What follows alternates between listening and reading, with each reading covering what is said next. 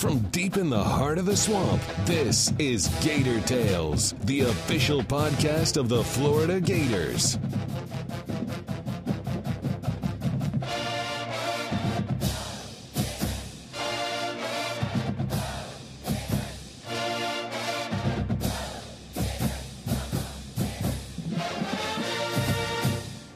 Welcome to Gator Tales. I'm your host, Adam Schick.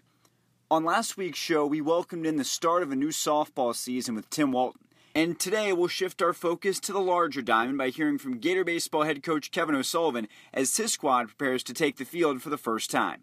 That's coming up later. But first, let's get you caught up on what's happening around the rest of the Gator Nation with FloridaGators.com's senior writers Chris Harry and Scott Carter. It was another banner week for men's basketball, who are currently riding a 7-game winning streak and breaking records left and right. But the Gators got some rough news on Wednesday with the announcement that John Egbunu would miss the rest of the season after suffering a torn ACL against Auburn. In a conversation recorded shortly before that news broke, we began our roundtable by getting Chris's impressions on the week that was. Well, the takeaway from Tuesday night was I thought I was at an ABA game from the 70s.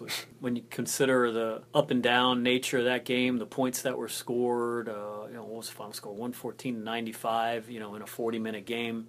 It's kind of game Kenyon Berry's dad, Rick, is. That's right, Virginia Squires. Yes. From the old ABA. You go on the road in the Southeastern Conference, and you expect a difficult game, and Auburn is a team that is really, really talented offensively. They're very young. They start 4 freshmen, but a lot of those guys were marquee prospects, marquee recruits that Bruce Pearl was able to get there. But Florida is a veteran team, and they've gone into hostile environments before, and they understand you got to weather adversity. And 9 seconds or whatever it was, 15 seconds into the game, first shot of the game, Devin Robinson fouls the 3-point shooter. He makes it. The guy makes a free throw. It's 4-0, and Auburn's a little jacked up, and they had an 8-point lead in the first half. And the way the scouting report, Adam, was presented to Florida is these guys are going to score some points. They're also going to get frustrated when they don't. And so that eventually did happen, and Florida went on an 11-point run. It was 50-50 at halftime, and they scored the first 9 of the second half. And it was just impressive how they kind of handled that. Kenyon Berry obviously had a great game, his best game probably at Florida when you think about it. 30 points. He was good inside out. He had his 3-point shot going. What really helped him, I think, was he got to the free throw line early. That kind of got him into some kind of a scoring rhythm. He was frustrating the Auburn players in the way he was drawing fouls. But then again, in a game where there were 53 fouls called and 81 free throw shot, wow. It was just a bizarre game, nature of the kind of tempo it was, stopping and starting, and still a lot of points scored. But again, Florida escaped, if you will, with a 19-point win. Now they're in a 7-game winning streak, 6 of the games by double figures. I think their average margin of victory now in that time is 24-some points. Wow. Obviously, the big concern is John Egbunu. He hurt his knee. That's a really difficult situation to have to deal with because Gorjak Gak hurt his foot, and he wasn't going to play anyway, and you're really, really stressing your depth in the post position. That's the concern of the Florida program, but at the same time, 21-5, 11-2 in the league, tied with Kentucky, in a really good place as far as that goes. Well, my thoughts after that game, I read Chris's story, and Mike White said it best. That was unlike any game they've won since he's been here, and it's true. And you look at these last 2 games, both of them had a really strange rhythm to them, and they won both of them. The Texas A&M game was obviously a polar opposite than the Auburn win. Auburn high-scoring game, Texas A&M was a grinder game. But again, that just shows you kind of the development and really how this team has responded to those 2 losses earlier in the year. But it all goes back to what Chris said. The mood right now is about John Egbunu because that is a big difference maker for them, especially in the postseason when it does get more physical and a lot of these games are going to be grind-out games, and you need at least some presence down there. So we'll see how that shakes out, but can't argue with the way they're playing and winning right now. They're winning a lot of different ways, and that's a sign of a good team. Well, during the first 6 games of the winning streak, 6 different leading scorers, and this was the first repeat leading scorer with Kenyon Berry with the 30. But 6 guys in double figures. Kayvon Allen had 17 points. I think they were all in the last 15 minutes of the game. Scott made the point that I made in the story. This doesn't happen last year. That team's not scoring 114 last year. That team struggled to score at times, struggled to score from the free throw line last season, and they're 37 of 42 in the game. So they've worked on a lot of things. They have a lot of different weapons going for them. When they're at their best, they're really, really good. I watched the replay of the game. John Sunville was saying they're playing like one of the top 8 teams in the country. You make the point that a year ago they probably don't go out there and score 114 points because or 106 a couple weeks ago. Or maybe 100 on a given night. Yeah. But having said that, the only real difference with this team is Canyon Barry. So how do you explain such a difference from last year to this year in terms of scoring the basketball? Well, I think there's bigger intangible differences as far as the buy-in, the players with the coaching staff, with the system, what he wants from them. I mean, they were a pretty good defensive teams at times last year that would get too caught up in the fact that they weren't scoring, and then that would bleed into not being a good defensive team. They know now that they have to be a good defensive team to win games. They have all the tools to be a really, really good defensive team, to be a great defensive team. And it's funny, they gave up 95 points, and yet it was a game with a lot of possessions, a lot of fouls called and what have you, and they still held Auburn below its field goal percentage for the season. They held Auburn well below their three-point shooting percentage for the season. Auburn scored more points than they normally do, but that was the nature of the up and down games. So it's all about what they do on defense. And another difference, Justin Leon wasn't the three-point threat that he's become now, and he was a bad free throw shooter last year, and now he's in the 70s, and he's one of their better three-point shooters. So they've worked to become a better offensive team, and they're being rewarded for it on the floor. It seems like they also, too, are finding different ways to win and growing because of that. Because as their stature increases and they keep going up in the rankings, they're getting every team's best shot, and all of a sudden playing Florida is becoming a really big deal. So it's testing them in a lot of different ways, and they've continued to pass those tests in different ways. Well, Scott made the point. I mean, the last 2 games, the Texas A&M game Saturday and the Auburn game Tuesday night, were 2 totally opposite games. One was a grinding, one was a up and down, and Florida, morphed into whatever they had to be to win the game. Texas A&M game, Johnny Bunu had his best game of the season. He had a double-double, and he was able to bang around with a really, really big team. Auburn's not a really, really big team. They're just a really fast team and a team that likes to freewheel it a little bit. And they seem pretty comfortable, the Gators did, playing in that system. So it's 11-2, going to Mississippi State Saturday. Next week is the big week. South Carolina at home, Kentucky on the road. Those 2 games obviously will determine who's going to win the SEC championship this year. So basketball is at the forefront right now, but there's a ton of other things going on as well. This is that part of the calendar where it starts to get incredibly complicated. Who's going where between the two of you guys, who's covering what. So, Scott, give us a rundown of what all is going on right now. Well, this weekend it's really peaking at them. I mean, first of all, you got the baseball season opener Friday night. They're playing William & Mary, and William & Mary's a team that knocked out Virginia in the postseason last year. Remember, Virginia won the 2015 College World Series by beating the Gators. Yeah. So I mean, Kevin O'Sullivan and his staff has a lot of respect for this team, but the storyline for Florida baseball is going to be that starting pitching staff. You're going to see it this weekend. Starting with Alex Fado, then Brady Singer and Jackson Coar. There's no really other program in the country can line up 3 starting pitchers like that, all in the mid-90s and above, all projected high draft picks when it's their time. So that's going to be huge to finally get to see those guys and get out there. And then you got the softball team. They're a home opener, and they moved up to number 1 in the polls after after going 5-0 in Tampa and kind of making it look easy. They're always number 1 in the country. In the first 2 weeks of the year, they always end up number 1 in the country. Yeah, but the big win was over Michigan. They knocked off Michigan and Tampa. A team that they've seen in the College World Series in recent years. And Tim Walton, he's always going to have a good team. It's just a matter of getting the things going early, and the pitching really looks good already. I think they have back-to-back one-hitters on Sunday down in Tampa. So then you got the only men's golf tournament at home, the SunTrust Invitational, and Sam Horsfield is one of the top college golfers in the country. He played well in this event last year, so it's a chance for the home fans to get a rare opportunity to see that team in action. And there's some women's tennis right up the street from the golf course. Happens to be the women's tennis team is hosting Oklahoma State and Stanford. Is the women's tennis team any good, Scott? The women's tennis team is pretty good. They actually are ranked number 1. They're ranked number 1. They won a national championship last weekend. They only won a national championship. National indoor title. They're going to be outdoors here this weekend. But it's funny, guys. Florida fans may or may not know 9 of the 10 spring teams right now are ranked in the top 10. And Adam, we just talked about all the stuff going on at home right now. The men's and women's swimming teams are up in Knoxville for the SEC championships. They run through Saturday up in Knoxville, and Caleb Dressel already set another record. The Gators won the 200 medley relay just championship. One of his splits was 17.90 seconds, which only the second collegian ever to do a split in that relay that fast. So, we know all about Caleb Dressel. He's keeping it up, and that's why at least the UF men's team up in Knoxville is going to have a pretty good chance to score high up there. And, we'll see how it turns out. Tennessee and Texas A&M are the favorite, but the Gators are right there. So just another little taste of what's going on in Florida athletics right now. And finally, we always have to get a little bit of football news in here because it seems like every week there's something going on with football. So what do we have this week, Scott? This week, Adam, the time for the spring game, the Orange and Blue debut, which is on April 7th. It's announced 7:30 p.m. kickoff on the SEC Network. Second year in a row they're playing that thing at night. And if you guys remember last year, it went pretty well. They had some food trucks set up outside. I know there's going to have some other events like that this year. There's going to have to be some kind of festival atmosphere outside.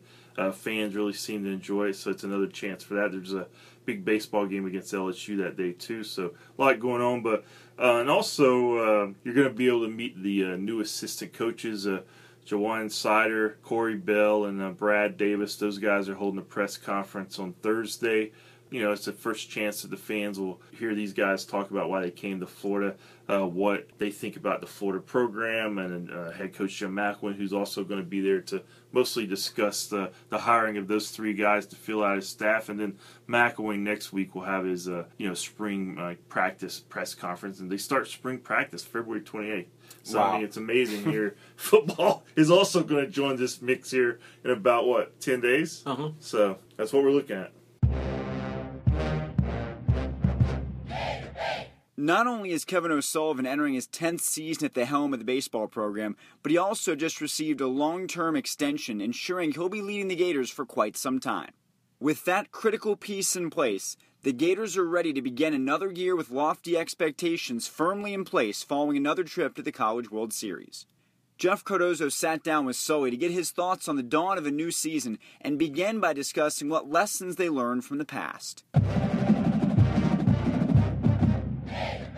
I don't think coaching, is any different than anything in life. I think you always reflect back on the positive things that happen in your life and also the negative things that happen. And I think coaching is no different. I think, at the end of every year, you look back and think about what could you have done differently to hopefully have had just a little bit more success towards the end of the year. And you never stop learning. And I think you do. If you do have that attitude where that you think you got things figured out, I think you'll find yourself in a position where you're probably not going to be that successful. And I think that's one of my strengths, honestly, is I do self-evaluate. I do look back at things, and I do take responsibility for our team's lack of success in Omaha, and I'm constantly trying to improve and trying to put our players in a better position to be successful. So with that in mind, obviously the expectation's high again. So when you look back on what you've changed now this offseason and get ready for this season, what are some of those things? Well, I think I've tried to allow our players to have a little bit more freedom as far as leadership's concerned. We've done a lot of things in the fall behind the scenes to try to create more of a leadership type mentality.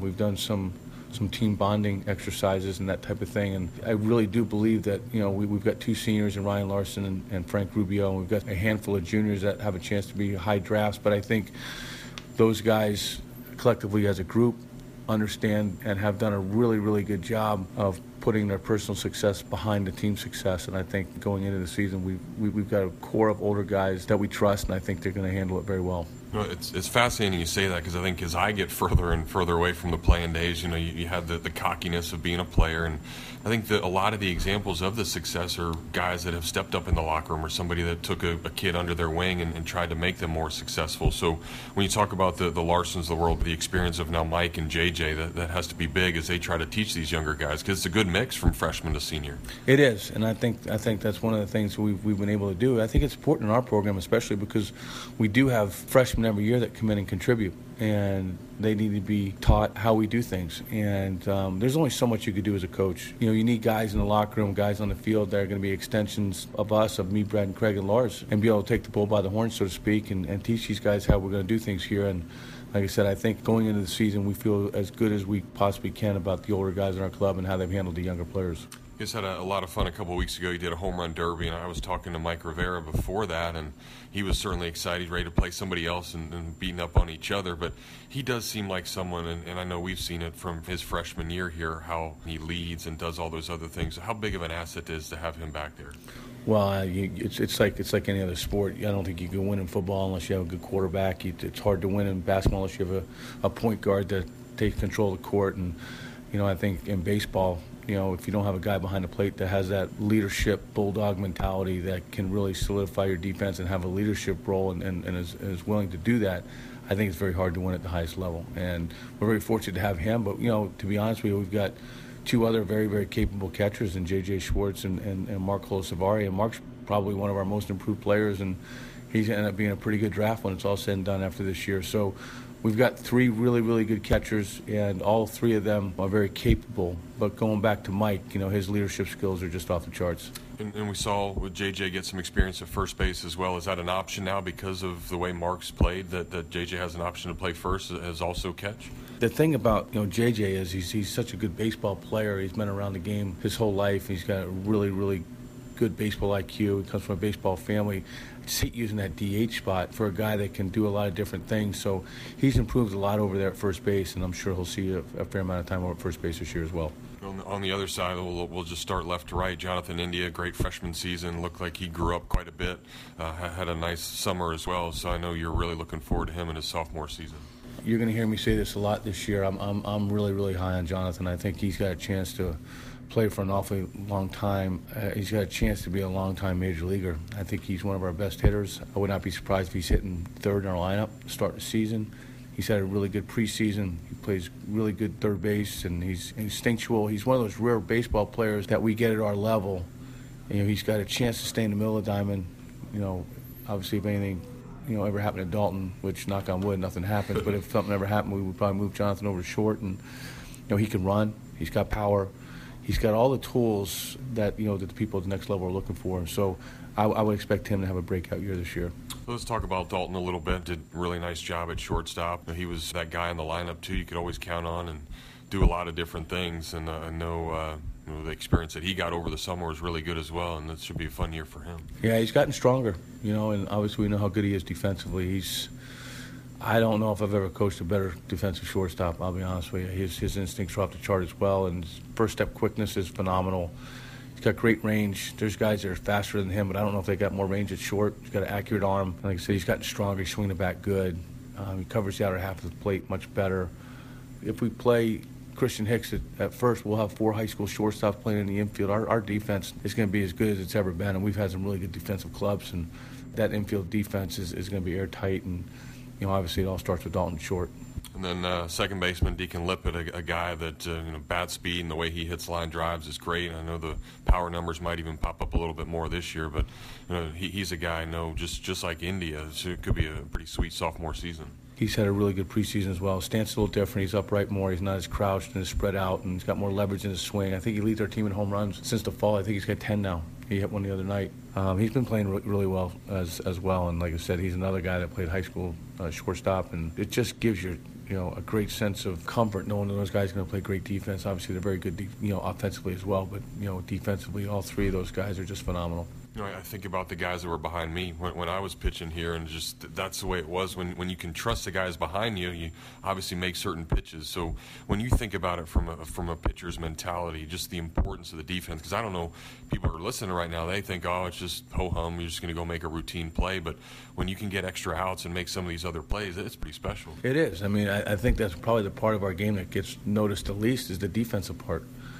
But it's a really bad look when you don't play good defense. Yeah. It drags games on. It gives teams extra outs. It gives them more scoring opportunities. And I think even from my standpoint, I've taken for granted how good our defensive teams have been. And then you look back at the end of the year and go, wow, we were just really, really good defensively. And you look back to Josh Tobias. I talk about this all the time. He made one error his senior year. That's impossible. That's unheard of. And I don't know if you'll ever see that again.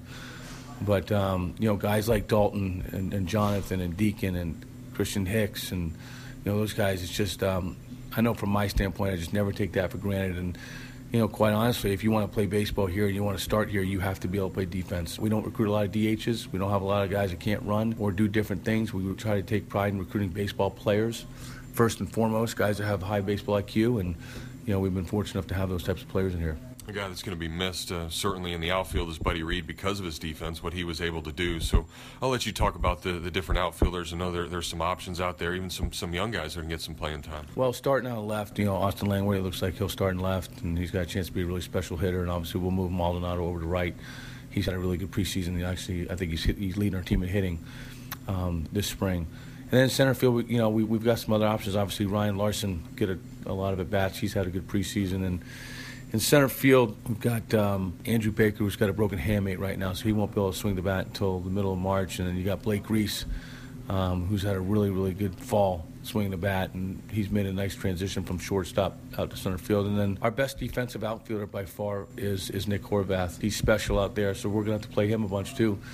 It's going to be kind of tricky because obviously with Andrew and Nick, they're both two left-handed pitchers as well, so we're going to have to be creative in how we do the two-way thing. But I would expect Nick to play an awful lot. I would expect Blake Reese to play a lot and have those guys split some time early in the year. And then obviously when Andrew gets healthy again in the middle of March, we'll start running him out there as well. And going back to Blake, a guy that didn't even travel sometimes last year, so the jump for him is probably pretty exciting for you. Yeah, he put his head down and just grinded through it, and I know he wasn't real pleased and happy with some of the things that happened last year, but as a player, you've got one of two choices. You can take a step back and look at things and take it upon yourself to just get better, and that's what Blake did. Or you can point your finger at other people and start making excuses, which is something he did not do.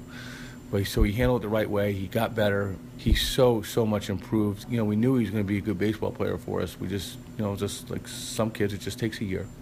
Sometimes it takes a little longer than that. Sometimes it takes less time than that. But we knew he was going to be a good baseball player, and like I said, he's certainly earned the opportunity to get a lot of playing time here early in the year. You mentioned Baker and Langworthy and being two-way guys. Is that something you put an emphasis on in this recruiting class as well? Because it seems like there's a lot more than you normally have. Yeah, we have.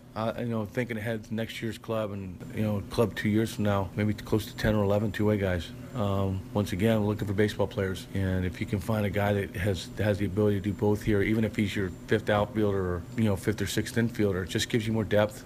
It makes it easier to inter-squad because obviously we can't play any outside competition in the fall. Just gives you more at-bats. You just got more pitchers, guys that could throw more innings, and I think it just helps your club all the way around.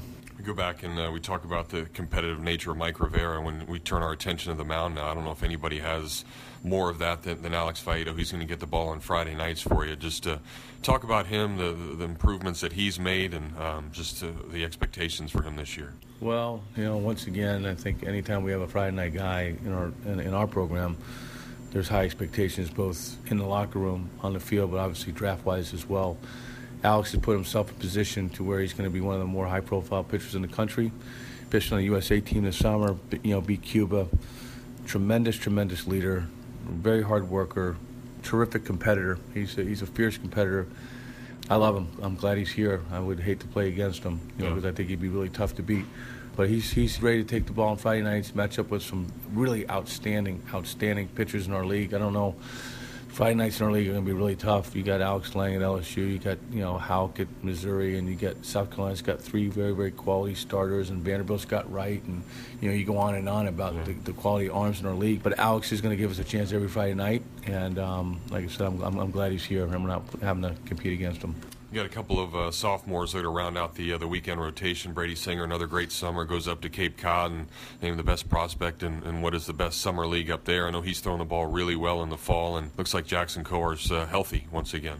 Yeah, Brady's had a great spring as well, and he's got dynamite stuff. He pitched the other night. He was 93 to 97 and heavy sink, and great slider and developing changeup. And obviously Jackson the same way. He pitched yesterday. He was the same, 93 to 96, and tremendous sinker on his on his fastball, and slider is so much better. Obviously he's got that plus changeup. So when you look at it, we got three probably first rounders on the weekend. You got all of them have a chance to be very high picks. I'm talking top 5, top 10 picks in the first round. So I'm not so concerned about our weekend rotation, obviously, but I do know that we need to do some work in the pen and we need to get some guys out there. But we certainly are capable. It's just I think the biggest thing we have to get over is the youthfulness of our pen, and We got a bunch of freshmen that are going to have to contribute. It's bottom line. We got to figure out who could do what, figure out who could pitch on the road early in the year, those types of things. But we're going to put some guys out in, some stressful situations early in the year and see what they could do. So somebody tweet out the other day that Florida's going to have the hardest throwing rotation in the history of college baseball, and certainly that's a good thing. You mentioned those 93 to 96, but now you get the right-on-right change-ups and all these other things. So as you teach and you try to get some of these younger guys ready, what's the approach? Is it more mental, or is it about moving the ball around? Well, I think, you try to recruit pitchers that, A, have the ability to come in or secondary before they come here. We're not recruiting guys off a radar gun. It's like if you want to be in the lineup every day, you got to play defense here. That's just a point that is emphasized early on. And the other thing is, pitching-wise, if you don't throw strikes, you don't pitch. But it's just that simple. And if you can't slow the ball down, then you're going to have a very difficult time starting here, regardless of how hard you throw. So I think the demands that we place on the pitchers and the expectations are made very, very clear early in the fall. And we want quick pace. We want, the ability to command a fastball to both sides, be able to slow the ball down, change up, break the ball for strikes. You got to be able to throw your secondary pitches for strikes and fastball counts, holding runners, fielding your position, the whole thing. And those expectations are laid out very, very clearly in early September. And, I think once the players know exactly what you expect, I think it's a lot easier to have that type of success like we've had.